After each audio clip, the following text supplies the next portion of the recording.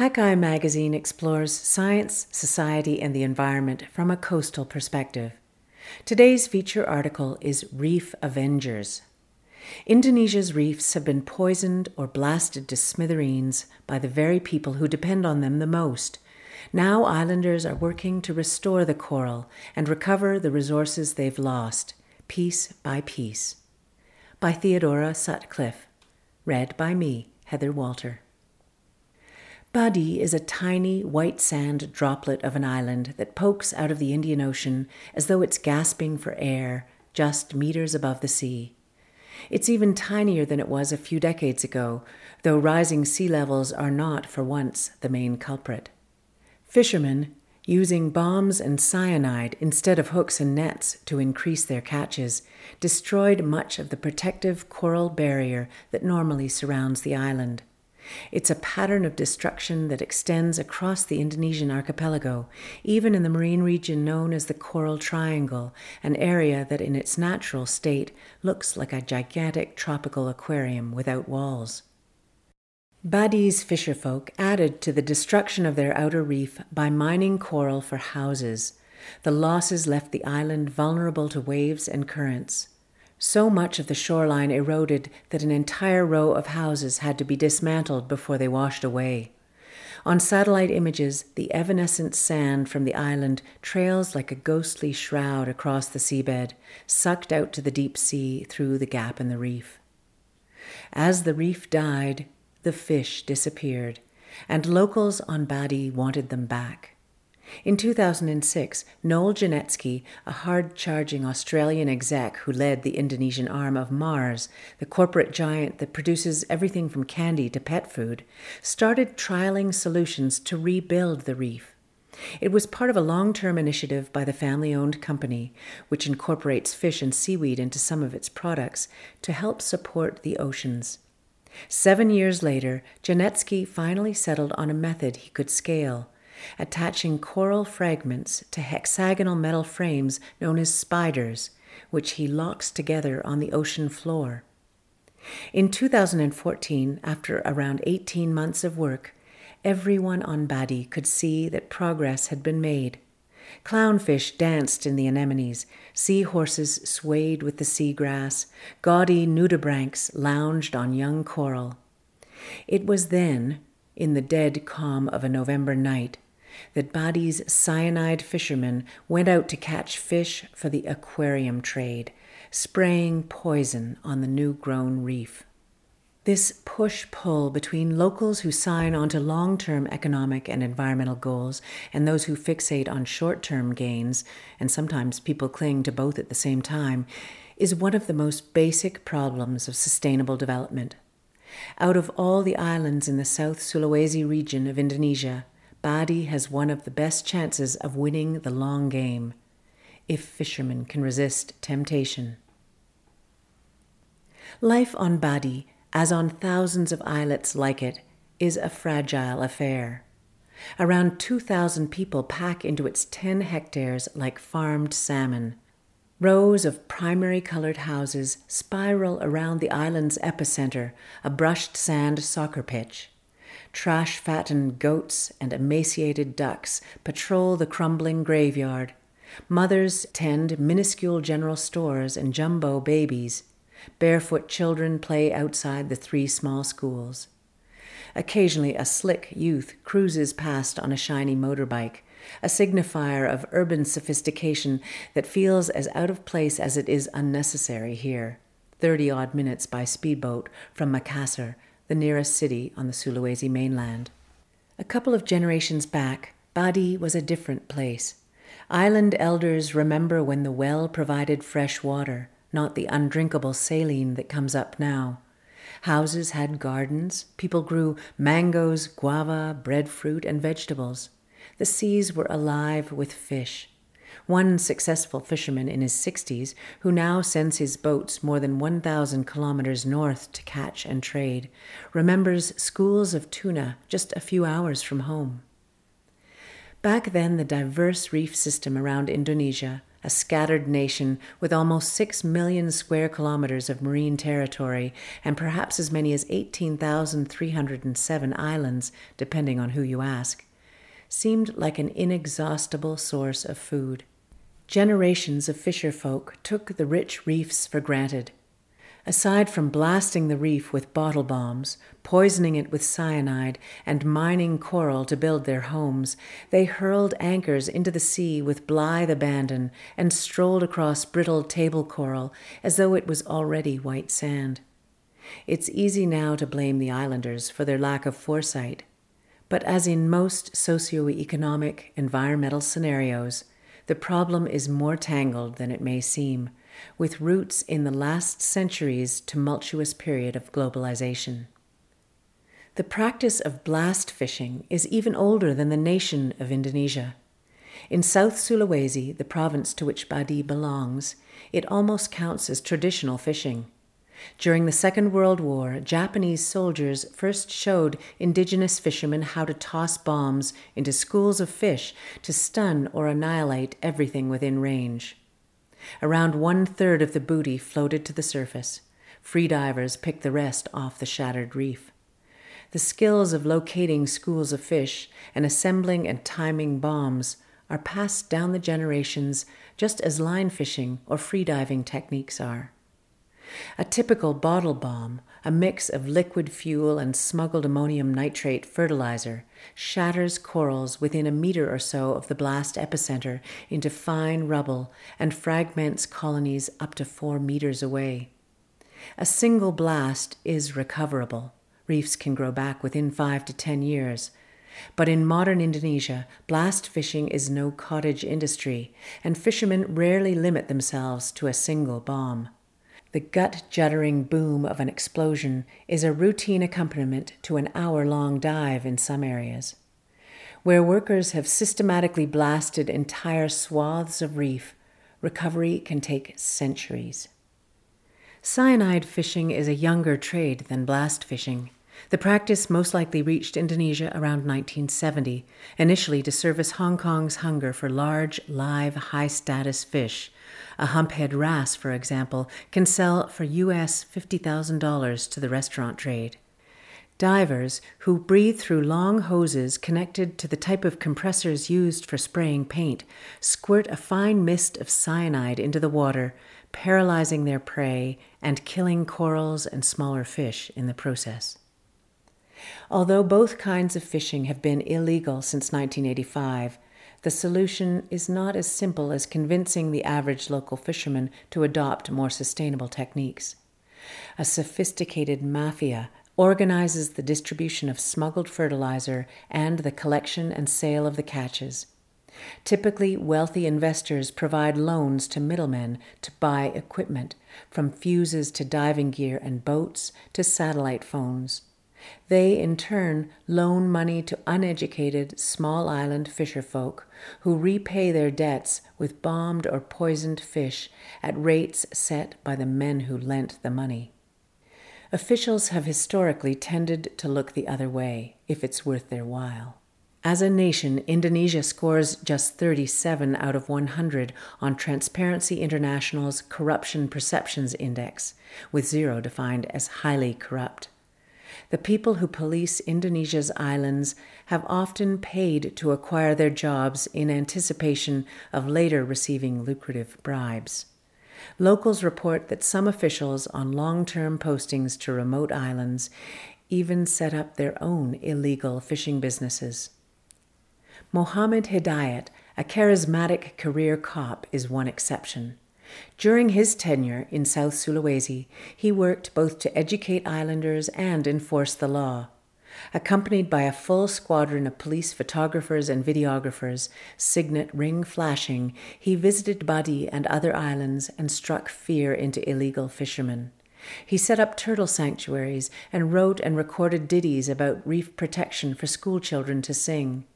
His officers, dressed in full uniform and dive gear, posed for underwater photos. As his finale, last year he and his successor, Edi Kurniawan, blew up confiscated bombing materials in a blaze of publicity. While the national government has also tried to do its part to curtail destructive fishing and restore reefs, the sheer scale of Indonesia's marine territory makes many high-level initiatives ineffective. Reef restoration and protection works best when managed at the grassroots level, especially in a place known for hyper-local loyalties. Faced with diminished marine stocks, islanders have begun counting the costs of reef destruction and are working in disparate ways to bring the fish back home. Joachim Schultheis, an eccentric German transplant who runs a dive resort on the island of Selayar, roughly 160 kilometers southeast of Badi, guards a no-take zone established for his resort. He defends the reef and the fish he considers his friends by boarding passing boats and sabotaging dive gear used for illegal fishing, mounting night patrols along the shoreline, and raiding camps and large ships alongside police.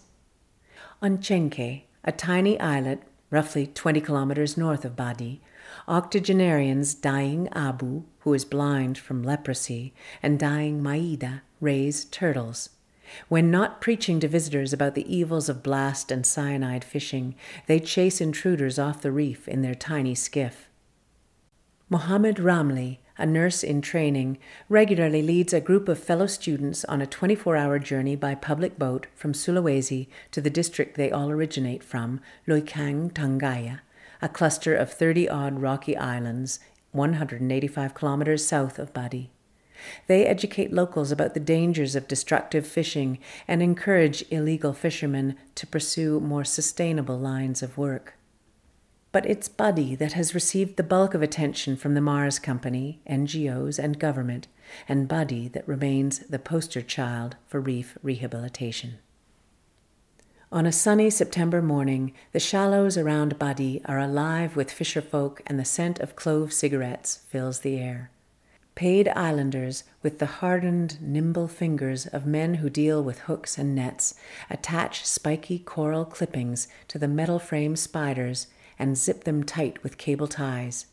Other workers transport the spiders by boat to the reef, where Janetsky, aided by a team of snorkelers, carefully connects them on the seafloor.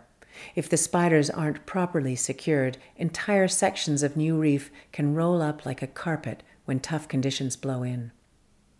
Over the years, the workers have restored about 2 hectares, which Janetsky believes makes this the largest contiguous coral reef rehabilitation project in the world. And in an attempt to create an economy that can draw people away from destructive fishing, Mars has helped 2 families start seahorse and clownfish farms for the aquarium trade, and is trialing barramundi cod farming with a 3rd. The company provides everything from expensive technology, such as solar panels, to juvenile fish, and helps establish routes to market. The reef is returning to health. The fish are coming back. Many islanders have bought into the program, and Badi seems a stellar example of how reef rehabilitation could and should work, given sufficient resources. Janetsky hopes to create a template that can be rolled out across Indonesia, and has started working on a second similar island called Bontasua, not far from Badi.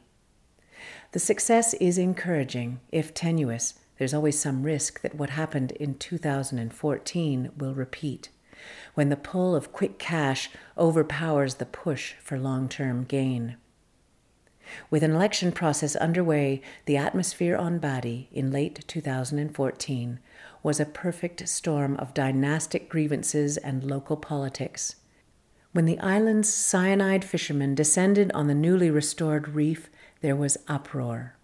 Janetsky recalls, other local people reported them to the police. The police came out, picked them up, and brought them back to Makassar. Island gossip indicates that their boss in Makassar simply bought the fishermen out of jail. When they returned from prison, a senior member of the cyanide fishing pyramid fueled their rage with beer, a rare indulgence on a Muslim island where a fisherman might earn only $30 US per month. Full of alcohol and indignation, the men and their allies waded out into the shallows where Janetsky was raising coral for transplantation. They ripped his nursery out of the water, smashed it to pieces, and topped the spiky pile of rubble with a white flag. Other islanders stood on the shore and wept. Today, something of a truce has been reached. Islanders, protective of their community, deny to outsiders that cyanide fishing exists, and Badi's cyanide fishermen stay off their home reef. But unless and until they adopt a new trade, rehabilitation efforts won't solve the problem, only relocate it.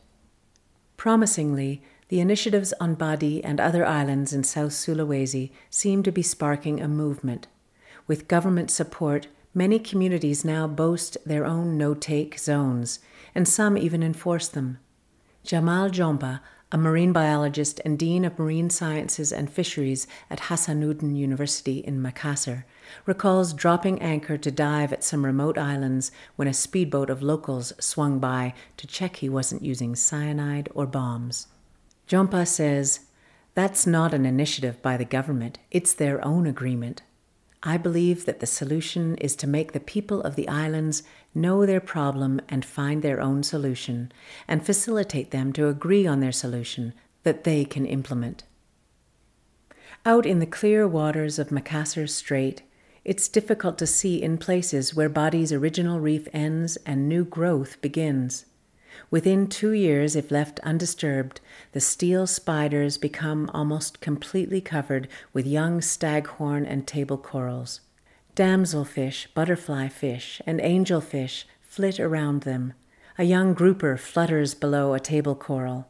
A couple of turtles nap on the deeper reef, and sleek barracudas cruise by, all re-establishing their own push-pull of a healthy ecosystem.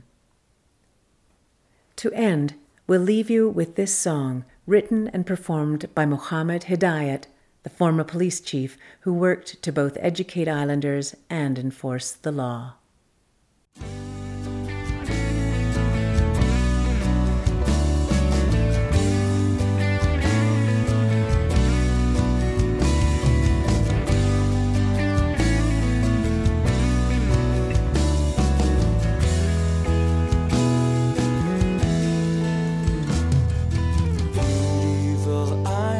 Of Indonesia, vast ocean waters surround the land, home of the world's big atoll beneath, rich treasure lies in the deep blue sea.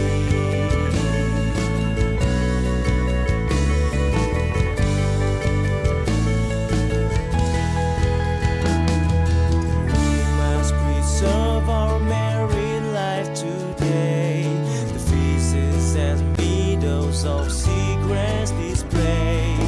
Don't trust the oceans, the seashores and sands.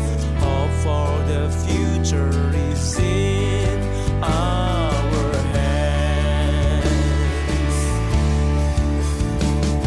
Cyanides and bombs have destroyed life at sea. The wonderful, colorful, rich coral reefs. Combat the crimes as we should understand that sea life is precious, so